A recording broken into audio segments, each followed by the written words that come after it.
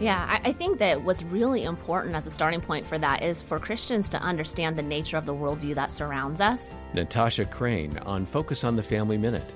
Because a lot of times it's not so openly hostile in terms of, okay, there is no God. When we hear that, we know, okay, that's in conflict with the Christian belief, obviously. But the cultural kinds of statements that we hear today are things like follow your heart and you, be your authentic self. And Christians are not as in tune with what all of that means. And so the way that I summarize it is that secularism overall, this worldview that surrounds us, is all about the authority of the self.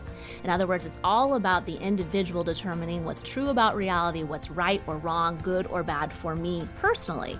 And of course, that's at fundamental odds with a Christian worldview where God is the authority about what matches up with reality because he's the creator of reality.